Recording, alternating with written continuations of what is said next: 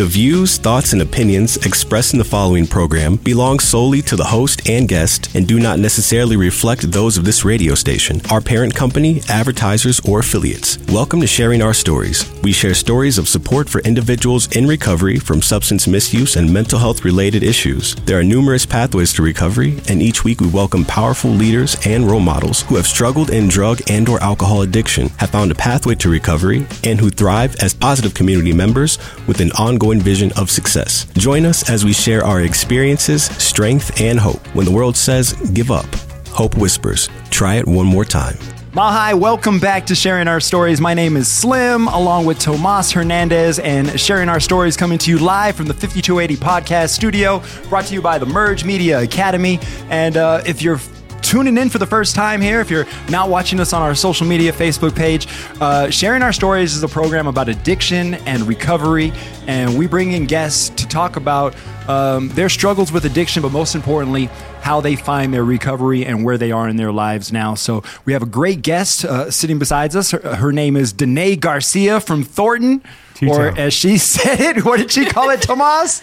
T-Town. T-Town. Yeah. Some respect on it. Which we... Joshua Wapo, you're from T-Town now, bro. Which people in Thornton right now in Colorado are going, no, not T-Town. They're proud right now. They are not proud. They are not proud. Our Mexican friends are like, ¿cómo? They're not proud. So we're going to be turning it over to Denae here in just a moment to take over as our guest for Sharing Our Stories. I want to thank Nani, our producer, for being here. Also, Dan Chavez, our producer, that you do not see. Thank you for all your You work. see him. See how I look? He's just a younger version of me. He does look like Dan looks like a younger version of Tomas, not Nani. Dan. Nani looks like Nani, not like Tomas. I'm gonna make a fat head, and I'm gonna just put it right behind me on the live show. Everybody that's listening. Of yourself? Of Dan. Oh, of Dan. Okay. Yeah. Should we just bring Dan onto the camera real quick and let everybody see his charming face? Would that be better for you? He's Dan, like, come on. Come say hi. Come say hi real quick. Hey, everybody. There's Dan. This is I'm Dan. the long lost son. That is Tomas's long lost son. In all seriousness, though, we do this program with the hopes that we can help somebody in their addiction find their pathway to their recovery, or if you're a family member or a friend of somebody suffering, maybe you can understand them a little bit more or help them and support them in their recovery. Tomas runs an amazing organization that's the sponsor of this program, and that is Tribe Recovery Homes. Tomas, how are things going at Tribe, man? Everything's going great. We have we're in a big, huge growth and organizational shift. So what that means is opportunity, and we did well to get to that point. Like our producer, Nani, is also our business development professional at Tribe, and she's busy 24/7, and she's got a lot of weight on her shoulders with a great attitude. By the way, 5 years clean and sober. That's amazing. Nani, you're five? Congratulations. Thank you. 5 years. 5 Yes. years. Sweet. 5 years. 5 years and working for Tribe Recovery Homes. That's got to feel so good. It does. It feels great. Thank you. Being in your recovery and giving back. Yes. Thank you. I'm proud of you. Thank you and very thank you much. for the work you do for us here too. Thank you. Nani does our scheduling. She lets our guests know about how we're going to torture them. She gives it to us softly. Yes, she And then does. we come to you guys. She gets your hopes up and then finds out I'm in Las Vegas, and then you got to reschedule. We do it every Tuesday and then calls you Thursday. Thank you for, by the way, Denae, thank you for rescheduling with us. Tomas, how many people do you currently have in the home at Tribe that you're helping with their sobriety? We have over 100. We're in a couple of shifts. We're usually stabilize about 130, 130? to 150. We're redesigning some homes, so we've scaled down for a second. We're always over 100, but these are treatment centers and step down model all the way to sober living. So when everybody sees Tribe Recovery Homes, they feel like it's just sober living. You know, we've evolved mental health, addiction, reentry, Medicaid, grants, scholarships, you name it. You get in trouble, you do drugs, you drink too much, and you get a ticket, you come to us. Nice. And you have space for people right now. We do. Actually, right now, I'll just announce it, we have 18 scholarship beds for males and females. Awesome. 18 of them. So 18 if you're spots. listening right now, 18 beds that I can put you in male, female. I can put all 18 males in. I can put all 18 females in. Let's I got go. spots for 18. Yeah. So we just you're got a some friend, funding this family morning. member, All we you got to need do is set up somebody. your Medicaid, get those 18, get that done. Now I just announced it. I'm going to put it back on Facebook. It's going to go fast, so let's go. But I'm willing to work with you if the need is there, so don't be disappointed if they're gone. We do not try to shut doors on anybody. If it's not us, we will work with a community partner. And if you want it bad enough and we can feel that and you come in and you follow through, most likely we'll figure out how we can do a hardship with you or figure out something. But, like I said, those 18 go pretty quick, but do not stop. Don't let that stop you if you say, hey, there's no more scholarship beds. You want it bad enough, we're not going to leave you out to dry. Our guest today is Denae Garcia from T-Town, from Thornton. And I've been friends with Denae on social media for a long time. I know you also have, Tomas, and you know her mom.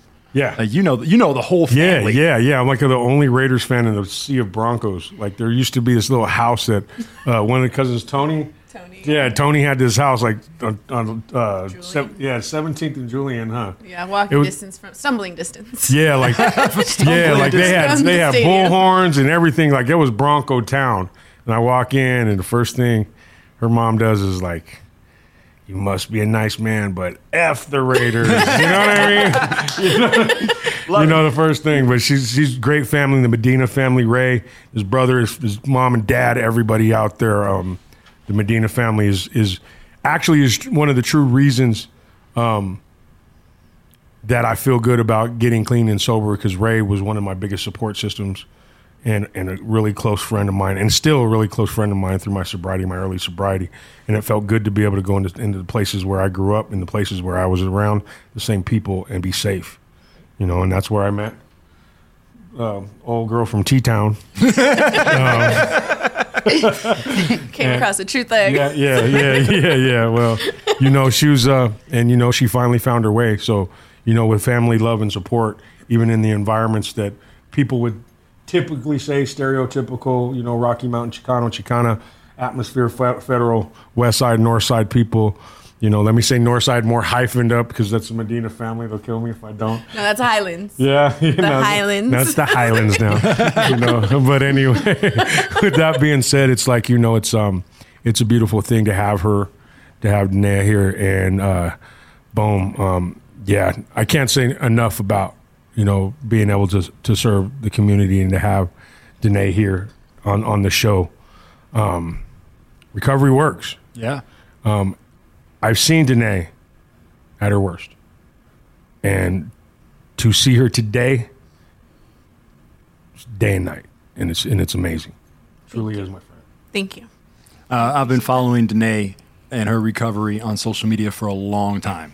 And I've seen her make some of the most amazing posts over the time that you've been in your recovery. And I've found them to be very inspirational.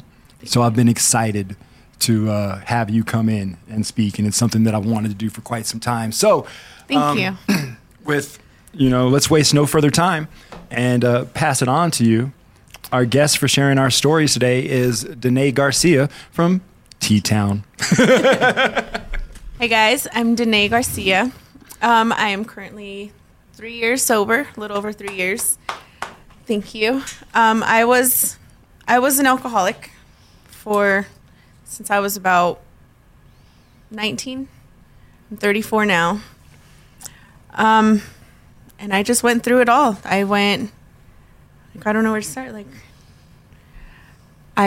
So it all started because I'm a very closed off person. So I like to keep things to myself, my emotions and my personal problems. And so to me, it was just like an easier way to drink and kind of just like forget about the bullshit, or just kind of put on that strong front, like that, no, like nothing bothered me. And then even if things did bother me, it was just more of like blame it on the alcohol, and I had an excuse. And it just led to more. I would get in my feelings, or I would not know how to control my emotions, and my first reaction was to just drink. I didn't know how to deal with certain things or certain feelings or certain emotions. And alcohol was my escape. Started off as something fun and something, social, but then it ended up being something that I relied on a lot, and I just did by myself. I just started getting to the point to where I didn't even like who I started becoming, so it was just easier to just drink by myself. And then I was always just in and out of jail.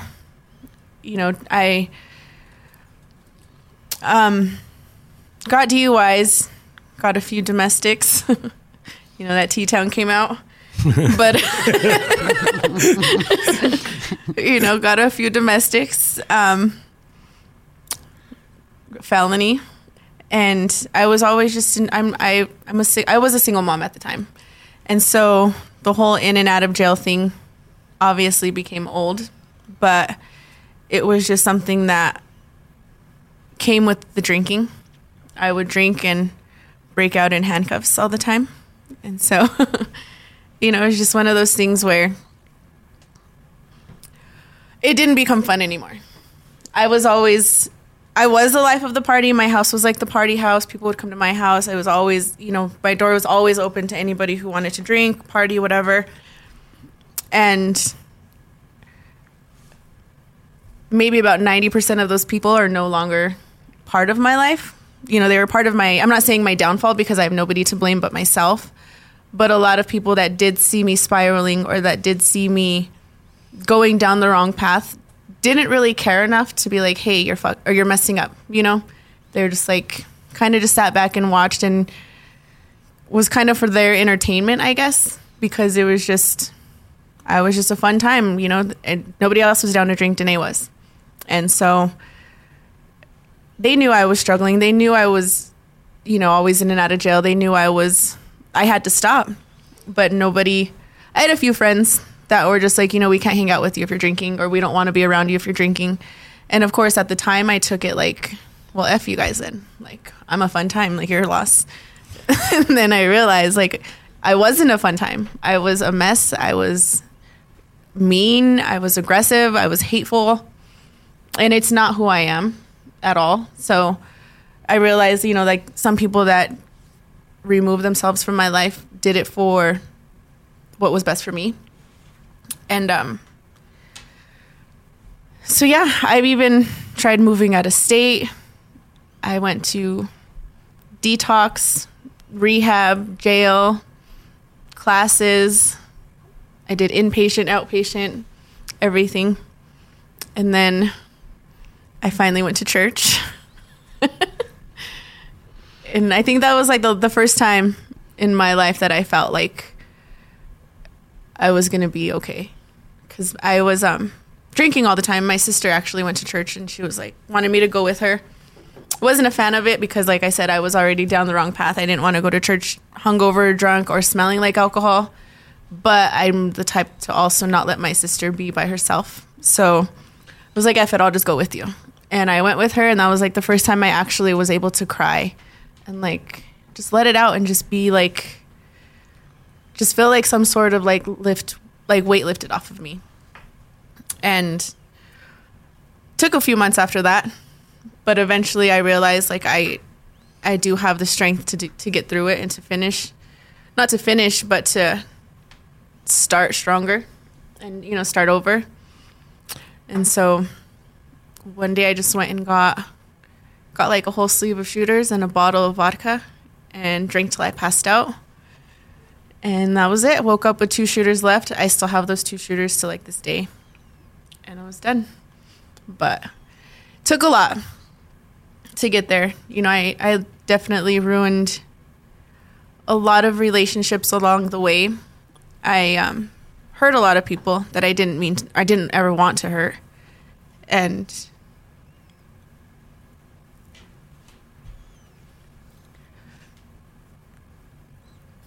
I guess it just kind of like humbles me now, because even when I do want to drink, or even when I do feel like overwhelmed, like I know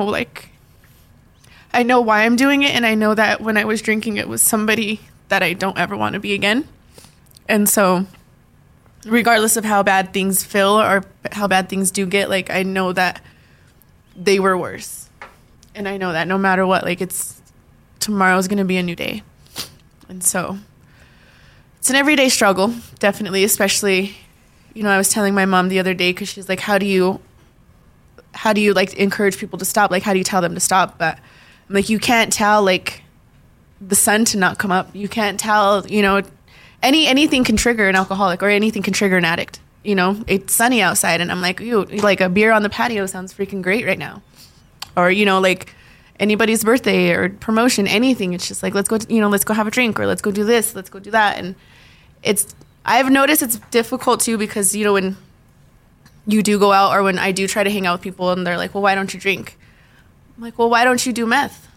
Like, mind your business. Like, I don't think it's like, it doesn't matter why. Like, I don't ask why you don't do meth. I don't ask why you don't do certain things, but it's like, it's always one of those things where it's surprising to a lot of people that that you don't drink.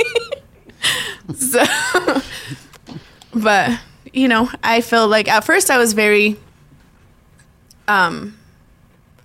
embarrassed of like my story, because like I said, I've always put myself out there to be like a strong person that, had control over myself, that had control over situations, and that was able to get myself out of whatever until I started my addiction. Then it was one of those things where I didn't know.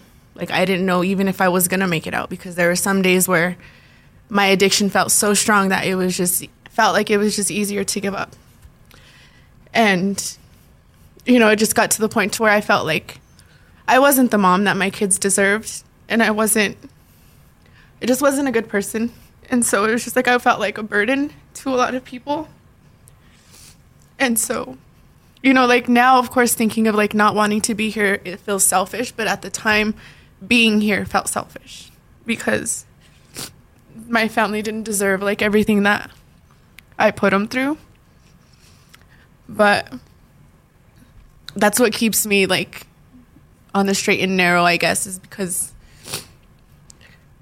I don't want to put them through it again. But then again, like the guilt and everything on a daily basis, it does get to me, which is something that I kind of have to learn how to forgive myself for. My grandma always tells me, if God can forgive us on a daily basis, then we need to forgive ourselves. But it's easier said than done. So, getting through it though. And then, my last drink, I actually woke up in booking and had no idea why I was there or what happened. I just remember I was pretty messed up. It was about, I think they said it was 3 cops and 3 paramedics that I ended up fighting. And so I got charged with a felony, 2nd-degree assault. And then they started bringing my kids into it. And, I was a single mom, so they started involving my kids, involving the state. And it was just one of those things where I wasn't going to lose my kids. I wasn't going to lose, I already lost myself, but I was never going to give up on my kids. And so I just had to make a choice. And my dad's actually an alcoholic. So it's kind of like bittersweet in a way, because I'm 34 years old and he still is not able to get sober. And sometimes I wonder, like, why? And I don't want my kids to grow up and be like, why couldn't she do it? Or why didn't she do it for us? And so I just want them to know, like, it is for them. Obviously for me too, but like I said, I'm 34 years old, and the fact that my dad still can't do it, it hurts me. And I don't want my kids to grow up and kind of question or like feel the same way towards me. And so it hurts, but like I said, it's like bittersweet, because I'm able to kind of deal with what he's putting me through, but at the same time know that it's something that I don't want to put my kids through. So all I can do is pray for him and try to help him. I tell him like how much, like when I do reach my milestones or whatever, he doesn't really acknowledge it. I don't know if it's because he wants to or he just doesn't want to to realize that he can't. But just one of those things where it took a lot of jail and rehab and detox and, fighting with family and losing relationships to realize that it's not the path that I wanted to go down. And so I had to change. And now people knew me as Debo back in my party days. And now Debo from T-Town. and that's because you like to fight when you were drinking? Yeah. Okay. Ryan, Ray, remember, Debo from T-Town is coming to the Bronco game this year. So I used to fight a lot. I was feisty. And they called me Debo. And so it was just always fighting, always in trouble, always doing something. And I just couldn't anymore. I'm not old, but too old to be going to jail or too old to be fighting and too old to be, making an ass out of myself. So just had to get my head out of my ass and sorry. Go ahead, you're fine.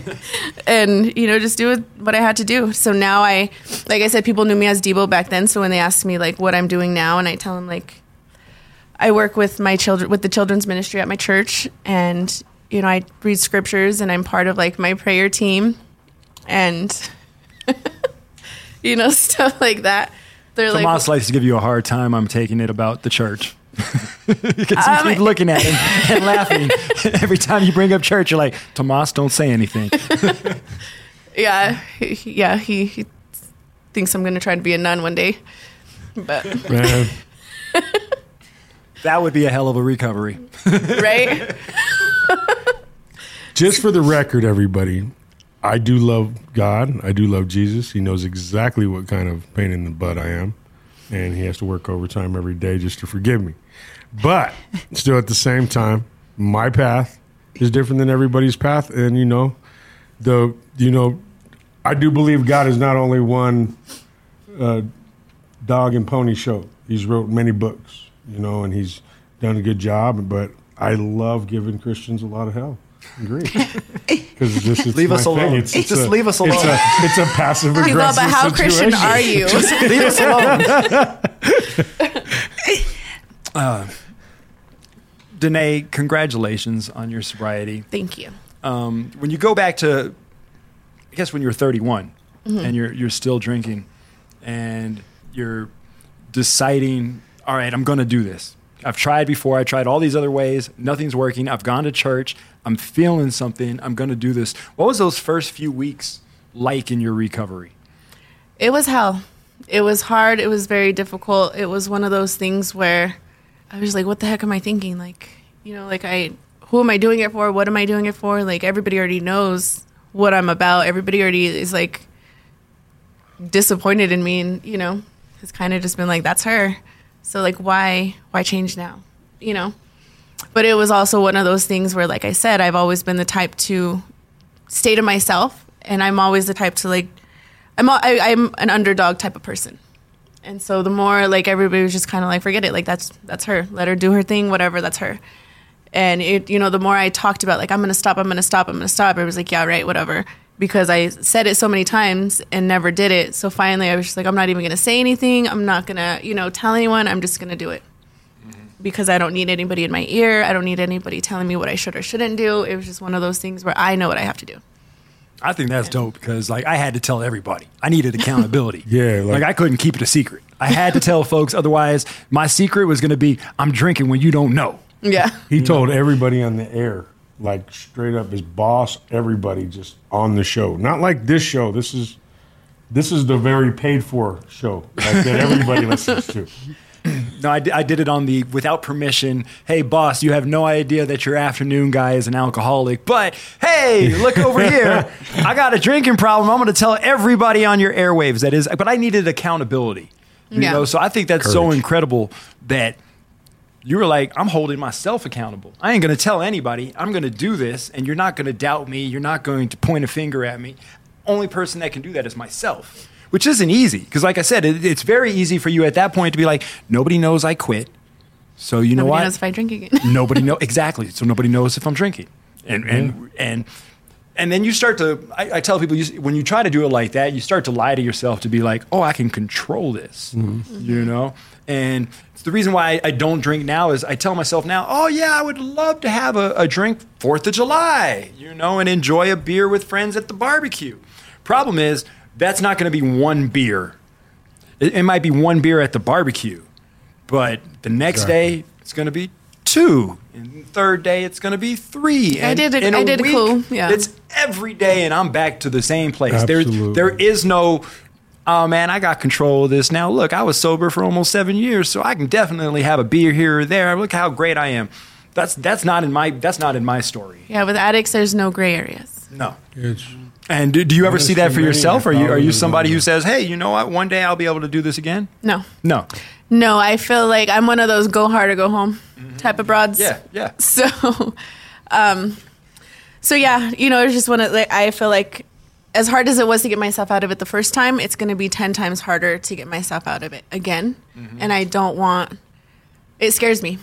It scares me thinking of not being able to control myself, not being able to control just me. Like, I'm a grown ass woman. Like, why can't I just be like, no, I'm good. Like, you know, back then it was, I was the one, you know, people would come up to me randomly, like, you have a shot? I'd be like, all right. You know, like, and I'd have one. Yeah. And I'd have one. But now, you know, I'm like, I can't do it because you said it pretty clearly when you said, how are you going to tell somebody that the sun's not going to rise? That's addiction. That's alcoholism. To me, it's all the same addiction as, you know, alcohol is a liquid drug. You know, there's many pathways of recovery, but what I was taught is alcohol is a liquid drug. You can't shine a bag of and put a bow tie on it and call it something else, you know. But with that being said, you know, when you tell somebody that the sun is not going to shine tomorrow, you're going to try to drink as much as you can and drug as much as you can, and that's what your mind says all the time. And what's crazy about addiction is also at the same time, you don't need that bag and bottle to still act in the same manner.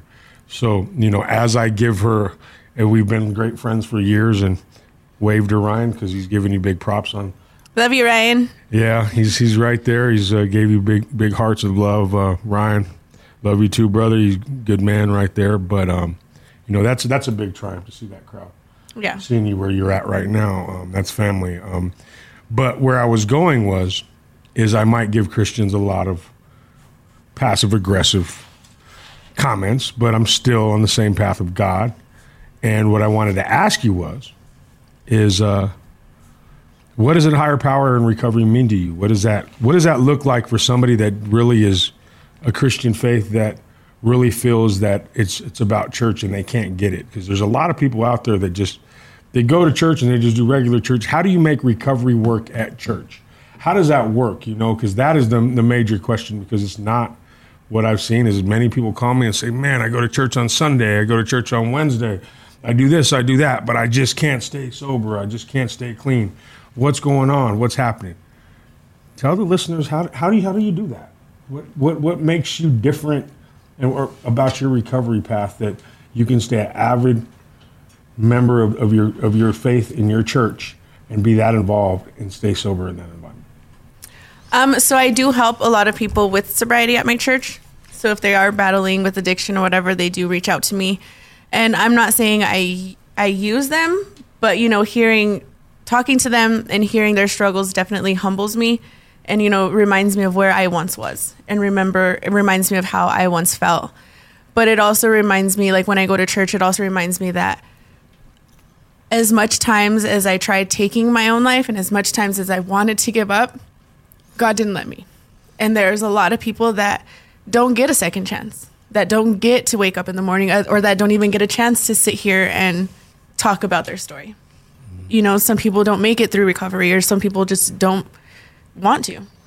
And I feel like every day I wake up, it's just a blessing, because I know that regardless of anything, like regardless of how bad things get, tomorrow is a new day and it's going to be okay. I just have to, I can't stress over what I can't control. And, just got to pray on it and have faith, and whatever happens, happens. Like, in the way I look at it, I don't know, it's not karma, whatever, but when bad things happen to me, I'm like, I must have done something to deserve that. So it's like, crossed off my list, like on to the next. But I don't look at things happening to me anymore. It's like happening for me. Okay. Rather than being like, oh my gosh, why is this happening? Or, oh my gosh, like my life's this and that, it sucks. I step back and think of like, it was way worse. So what I'm hearing is perspective. Definitely faith, keeping faith in perspective and helping the next person plan it forward.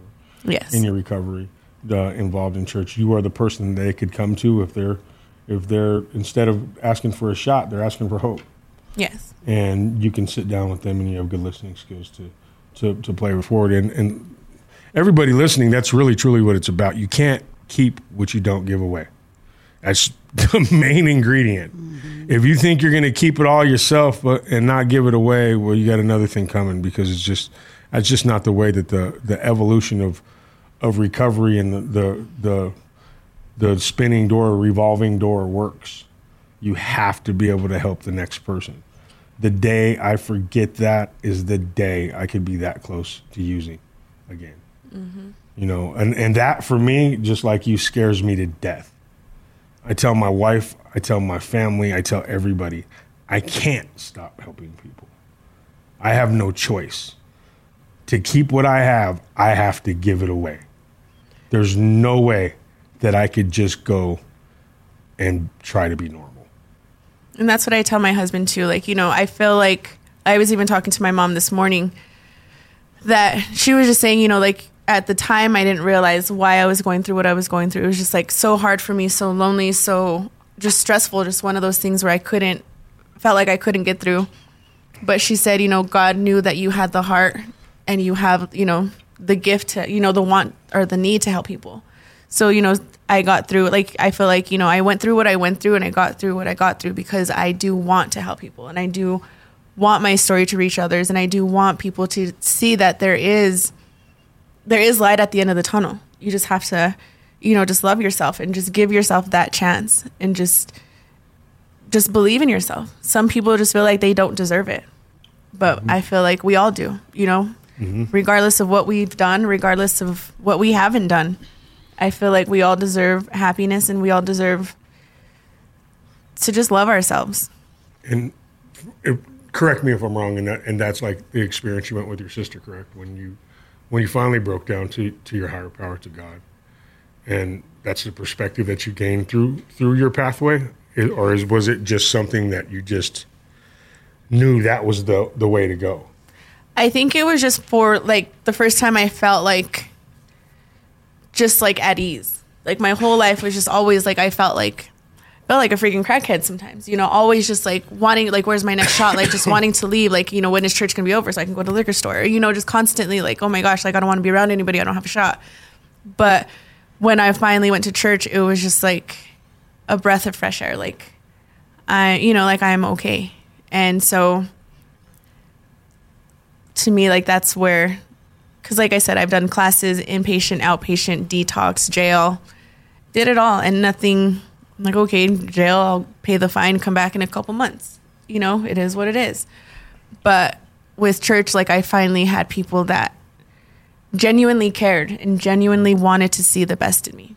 So I'm sure Slim and Nani have some questions. One of my last questions is this, and I'll say one of them because I always come up with another. This is the way I am. But what I'd like to know is say like me, I'm very, very, very much me when it comes to church and that. And, on a further show, 5 shows, I could probably explain to you my pathways that people would be like, oh my God, what are you thinking? But I'm an addict in recovery and that's mine. You know what I mean? But what I'm saying is this is when you say I went into church, I wasn't sure about God. I needed to get sober. I was just like you. It was shot from shot. And say you're not available. What is the Denae situation in a Christian church that you've known from being so involved in churches that a person can find help? Is it celebrate recovery? Is it what would you suggest for somebody that just walks in the church and says, hey, I have a drinking problem, and from what I'm hearing is there was no really set program for you when you went in there. You just went on blind faith and surrender. What does that look like? How would I achieve something like that? I just got done drinking this morning. I passed out all afternoon and I ended up breath stinking, headache, hungover, full of guilt, sitting in a pew looking for hope. I think people just need to be honest. A lot of people try to downplay their addiction or try to downplay how they act or certain situations when they are in their addiction. And because I know firsthand, I used to be like, go to the doctor and they do drink. Yeah, here and there, a couple shots here and there. No big deal, like I'm a healthy drinker, whatever that is. But, I just feel like people just need to be honest, just be straight up and just be open with what you need. Like you can't help somebody who doesn't want to help themselves. And they just have to be open and willing to accept whatever help they can get. And And I wasn't trying to act like I've never been in the church. I mean, my dad's Knights of Columbus. My mom was Lady of the Auxiliary. I mean, I don't know. You're a Raiders fan, so who knows? There's a holy one. Yeah, that's true. Church burns down when you walk into it. Church is across the street. Hey, now I'm a dual resident type of thing. I got Las Vegas. God don't love the Raiders. God loves the Raiders. Not judging from the last few years. I'm not going to go there. Bronco fans, for the sake of the Broncos and the Nuggets winning. Congratulations. I didn't get to tell anybody because I was sitting in the Monte Cristo at Caesars when I seen it. Eating a steak. Well, I was smoking a cigar, but it was a great thing to watch. Congratulations to our hometown. The Nuggets actually doing that. It was amazing. Amazing to watch. Better say it with that hat on. Yeah, man. I mean, just because I'm a Raiders fan, it doesn't mean I don't like any other team that's in Colorado. I just don't like y'all's team. Well, we don't like your team. Yeah. I'm not going to your church. Your team drives people. I'm not going to my church. Your team, I don't have a church. Your team drives people to drink. Man, yeah, because we've been beating you for 3 years straight. That's where domestics all come from. We've been beating you for 3 years straight. That's why you're drinking so much. Son, are you Mom, don't listen. Donnie? Yeah. So when we had talked earlier, you had talked a little bit about being of service and giving back. And so something that I just wanted to see if you could share about is some of the service that you do about going into institutions and just being a part of the community there and what that experience is like. And so yeah, I guess you can say I kind of like sponsor a few people. I talk to them. I feel like with addiction, it's more of some people just needing somebody to talk to and just needing somebody to listen, because it's all like, as an adult and as, a person with common sense, what you need to do, what you have to do, what you should do. But it's one of those things where your addiction takes over and you can't. And so sometimes people just need, so I do volunteer. I do talk to people. I do go to different places and kind of tell my story. And sometimes people just need to just be heard. Because like I said, as it's easy for somebody who's never dealt with addiction to just be like, well, just stop or just don't do it. Just if you don't want to do it, then don't. It's easier said than done. But when you actually talk to somebody who's been through addiction, I feel like, like with him, I feel like I can't stop helping people because it does humble me, and it does, like, I know how it feels to feel alone, or to feel like nobody understands, or to feel like everybody's given up on you. And it's not a good feeling, and I don't want anybody else to feel like that. And if I can help somebody, or if I could just be that person to, for them to talk to for 20 minutes and just cry it out, then that's fine. But sometimes I feel like that's just what you need, just somebody to listen to you, not tell you what you need or what you need to do.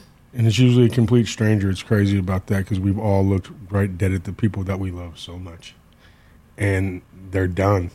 Mm-hmm. They can't help us. No. We've worn them out. Mm-hmm. Yeah. You wear them out, and they don't understand quite often what it is that we're going through as an addict, and you wear them out and they're just like, I don't know what to do for you. Mm-hmm. It's one of those things where if you can't help somebody who doesn't want to help themselves, you can't control, or you can't stress over what you can't control. Like if you don't want to help yourself, I can't help you. That's like all the different programs that you went through leading up to when you decided, I want to help myself. Yeah. You know, and then it was on your own, church and on your own. Yeah. You did that. And it's difficult when people ask me because, you know, everybody has their own way of coping with things. So when people ask me, like, how did you get sober? Just don't go to the liquor store. You know, there are people that I had to cut off, and it's nothing personal. It's just that we had too much fun together. Like, I can't be around you because you just bring out the, you know, let's take a shot type of Denae in me, and I don't want that. So it's nothing personal. It's just take it as a compliment. You know, we have too much fun together. Do you have those friends who you used to have too much fun with together who have now followed you into a recovery? Yeah, I have a few friends that I've drank with. You know, there's a few that I've even talked to for years, and they'll just message me and be like, I need help. You know, like, what do I do?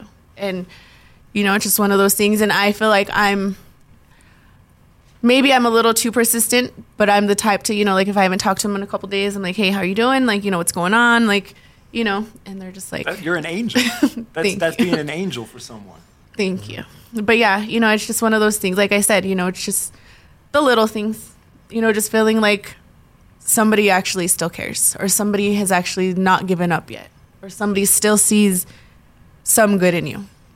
And like you said, it's usually a stranger because, you know, your family has seen you at your worst. They've seen you at your best, and they're just like, this isn't the person I know. This isn't the person I want to be around. And they're just like, I'm done.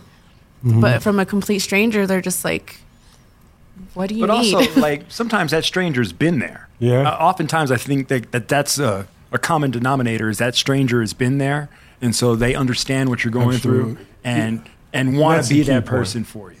And that's the key point. You know, even like my father, my mother, she went through every emotion on earth, and she doesn't have addiction problems. So, you know, she checked in, she checked out. You know, a lot of the stuff, she couldn't see me in prison. But my father, he never missed anything. All the way up to the worst of the worst. And I found out later that my father has been sober since I was 2 years old. So he understands what I was going through. He's also been through that type of environment that I was subjecting myself to, that he works hard to keep me out of, and I followed that path. And it's crazy when you notice that person. You can notice that person that's really, it doesn't matter what you do. And yes, they're not going to sit there like a monk, because my dad's had his explosions through that time, but he was always right there. And it was, you know, you can chalk it up that he's my dad, yes, but there's a lot of people in this country, in this world, in fact, that it doesn't matter if you're the father. That's, you know, it's said that's the obligation to stick by your children every second. But I truly believe, and I had conversations with him, that he knew what was happening with me. He just didn't want to miss the opportunity to see me snap out of it. And I'm just throwing this out there, but maybe he also knew that he can't get you sober until you want to be sober. He's already been there. Yeah. He's done it. So he knows this is technically on you. Yeah. Yeah, you know, we could hold your hand, but you need to want it. Yeah. You got to take that first step. Absolutely. You know, it's crazy to know that sometimes, even with our addiction, all the time in addiction, we have no idea what our environment really is. You know, it's such a monster, and people say, I don't have a disease. I just drink too much. I don't know anything else to call it. The things that I went through and the things that I go through today, 10 years clean, it's got to be some type of disease on my thinking patterns and the things that I have to go through to just get through 24 hours. Mm-hmm. I could figure out a way to pick up a bottle or a bag within the next hour if I let myself. You can have it delivered to you. Yeah, I mean, like that did make me mad, though, because they made all the cool stuff after I got all the cool, all the drinks like, and everything. Yes. You know, not the fentanyl, not fentanyl. That was like, nah. Well, I'm like, they already have Crown and Coke mix. That's like Tide Pods. You know what I mean? Like, I'm not cool taking drinks. fentanyl. I'm just not. I mean, if it's gonna kill me, no, okay, I'm good. It's like drinking. Can I sleep on it? No. I'm not doing that. You know what I mean? You know, if I can drink 1 million pounds of it and do 1 million, like, that's why I love meth. I could sell a pound and do a pound and not miss anything. Not a thing. Not a thing. Questions, anybody? I could walk to Vegas. They can walk to Vegas and drink all the beer on the way. So, okay, speaking of Vegas, Tomas takes a lot of trips to Vegas. Sin City, right? Drugs, alcohol, Strippers and cocaine, all of it. He's there every week to every other week for work to spread recovery and to help people find their pathway. So you put yourself right in the mix of all the things that are temptation and bad for you. And I know you have your ways of coping with that to make sure that you're not swayed. Denae, what do? Do you avoid bars, clubs, barbecue, family barbecue full of alcohol? Or have you gotten to a point now where it can be around you and not affect you?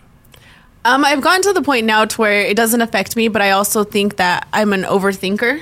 And so I I'm just like, obviously any addict is like, maybe just one, or maybe, I've gone this long, maybe it won't hurt. But I'm also like, no, like when I drink, it leads to this, it leads to that, one thing leads to another. And I'm just like, it's not worth it. Like I already play the whole night out in my head and I'm like, no. You have to, right? Yeah. You have to. No, I'm good. Like sometimes my wife was like, you take stuff too far, all the way around the corner, around the block, this, and then I go, I got to. Yeah, you have to touch all your bases. No choice. I have to make the whole scenario out. And you could think I'm crazy as hell and I'm completely wrong. But I'm cool with being wrong on this one because it's going to stop me from doing whatever. Yeah. I've made the whole scene out and it's completely fictitious. But in my mind, that's what will happen if I do the next step in the wrong direction. To them, it's elaborate. But to us, it's like, no, it's really like my thought process. Like, it's really what I'm thinking about. Like, and this is sober, so I'm like, imagine if I was really drinking or, So I'm like, yeah, no. If I'm already thinking this sober, I don't want it to take me to that place drunk, because then it's only going to be 10 times worse and come off totally totally wrong than what I'm meaning for it to come out. And like I said, I'm a very private person and I don't like showing like emotions or weakness. And so when I would drink, I think like everything would turn into anger rather than like, I'm not one of those crybaby drunks. It was just more of like a F it, like I don't care about anything type of thing. And that's not me. So definitely don't like the person it brought out of me. And so I do, like he said, have to have to play out every scenario and anything that it can lead to. And I'm just like, no, I'm good. Well, I mean, the way you went about finding your pathway to your recovery, you had to shake a lot of people off. Mm-hmm. Like your circle was a circle of indulgence. And those are the kind of people that were around you, and I'm sure some of those people are still, on the edge following you on social media and so on. Yeah. They, a lot of them were following me on, and like I said, my house was always like the party house, it was always like the hangout place. And it was just like, well, if nobody's down to drink, Denae is. And so, I did have to separate myself from a lot of people and a lot of places. I actually used to live like in Denver and I moved to Thornton because in T-Town, because in Denver is like my dad and, his family and all like my aunties and stuff, people I used to drink with, people I used to party with. And I knew if I moved closer to my mom, it'd be a little harder to, to just be drunk in the hood, of T-Town. So, it was easier just to kind of, at the time it was like, oh my gosh, like why would I move closer to my mom? But I knew it was what I had to do. As far as my kids, everything else, it was just better for all of us. What's your sobriety day? May 12th, 2020. May 12th. It just passed. It did. It just passed your 3 years. Yes. Congratulations. Thank you. On the 14th. Me? Mm-hmm. Nice. May 14, 2013. Just hit 10 years? Yeah. That was, I'm still all messed up, y'all. We're firmly aware how messed up you are, Tomas. We're all firmly aware. How does 3 years feel? It feels good. I definitely am proud of myself. I'm, and like people are always like, like you said, maybe you can have a drink here and there or try to give me like O'Doul's or Heineken. I'm like, I'm not going to take in the same amount of calories not to get drunk. Like, at least when I was fat, I was drunk, but I'm not going to get fat to not get drunk. So, but yeah, you know, it feels good. It's definitely, like you said, it's an everyday struggle. It's just one of those things where it's sunny outside and you're just like, oh, a red beer sounds good, or, you know, but I know it's not worth it, and I know it's not something that I want to do. I'm a huge Yankees fan. So when I always think of it as like baseball. Like when we have like a winning streak, I'm like the happiest person in the world, and that one loss can just mess up everything. Mm-hmm. And I feel like that one drink obviously is just gonna mess up everything. So I'm like, I've come too far. Like my OCD won't allow it. I'm like, no. So, but yeah. Our guest today is Denae Garcia from Thornton. T-Town. If there's any negatives that we get from this today, it's T-Town. That would be the one negative. That would be the one negative is the people of Thornton are very offended by the word T-Town.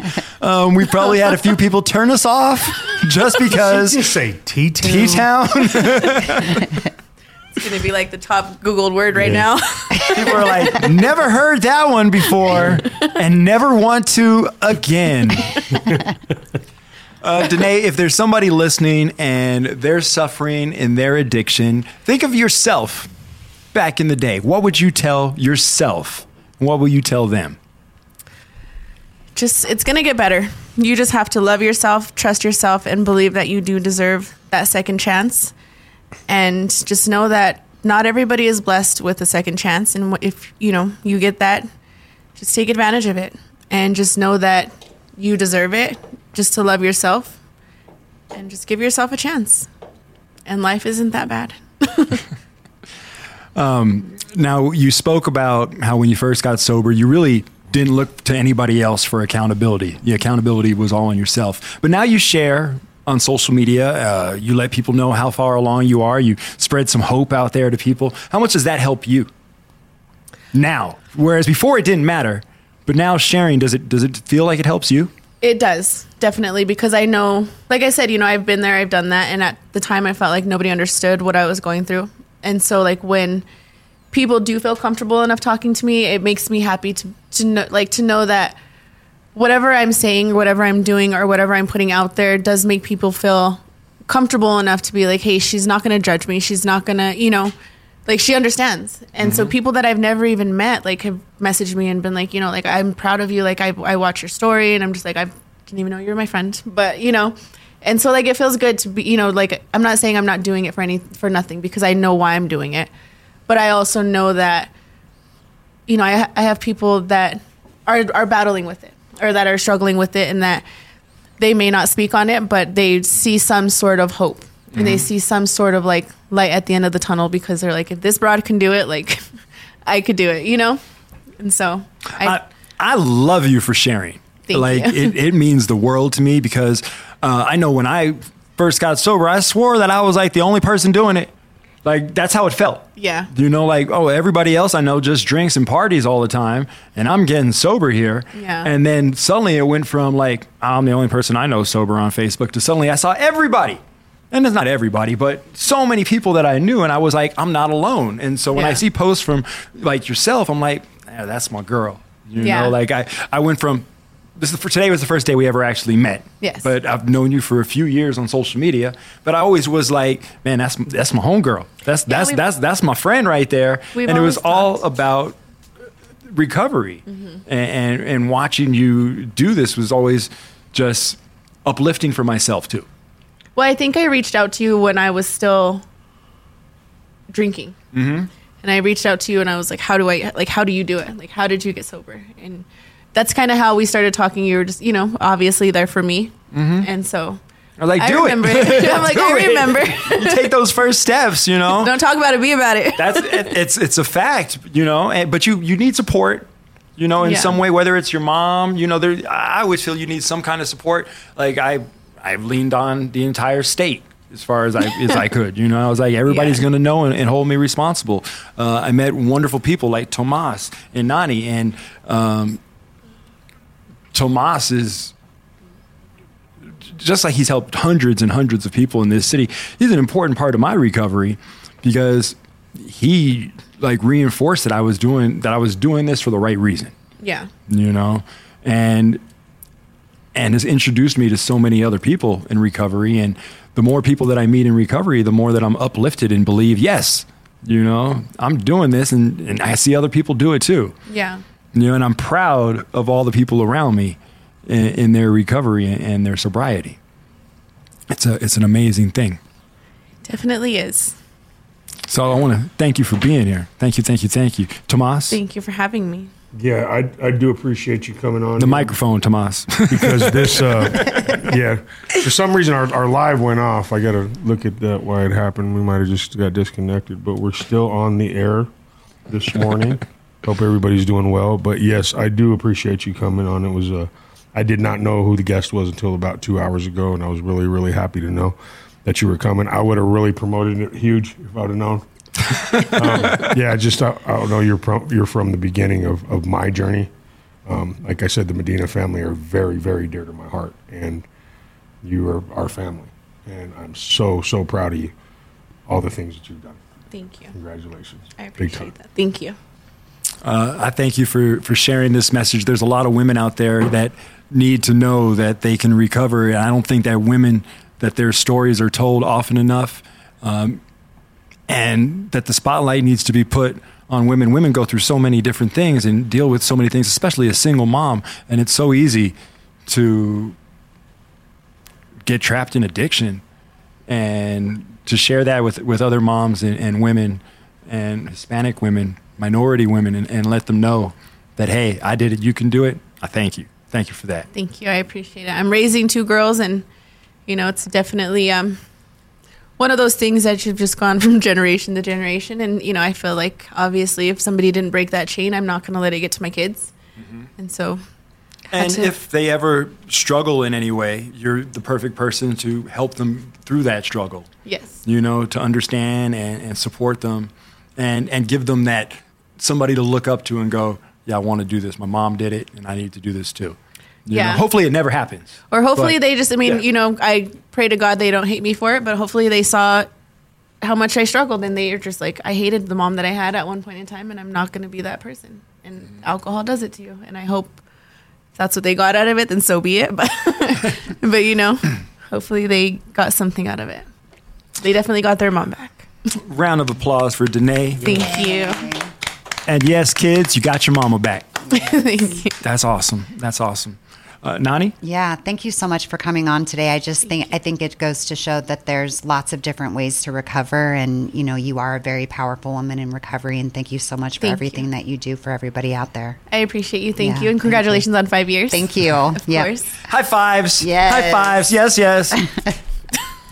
So Tomas's high five was the latest high five. Yeah. For anybody, I'm in recovery. I don't get high. His high five was as whack as it could get. There was love in this room, and Tomas was like, limp wrist in the air. Denae, thank you so much for being here. Hand with holy water. T-Town, stand up. Yes. I would, but I'm taller sitting down. Mahai, this is sharing our stories. We're on your radio on Jammin' 101.5 and Flow 107.1 every weekend. You can also follow us on social media, facebook.com/SOS sharing our stories. Look up Tomas Hernandez, THOMAS Hernandez on Facebook. When you see a dude just covered in tattoos, that's Tomas. And add him if you want to. If you need recovery and you want to call somebody today, call Tribe Recovery Homes. If they can't help you, they're going to put you with somebody you can. But as Tomas said at the beginning, he's got 18 beds right now available. So those are available for men, available for women, and he can help you. Tomas and his folks, Nani, the whole team, they can help you. He's got a great team. So reach out to them, 720-60-TRIBE, 720-60-TRIBE. Give them a call, and they are here for you. If you're watching us on Facebook, on Tomas's Facebook page, share this program, please. And join us every Sunday right here for sharing our stories as we spread stories of addiction, but most importantly, stories of recovery. So thank you so much. Live from the 5280 podcast studios, brought to you by the Merge Media Academy.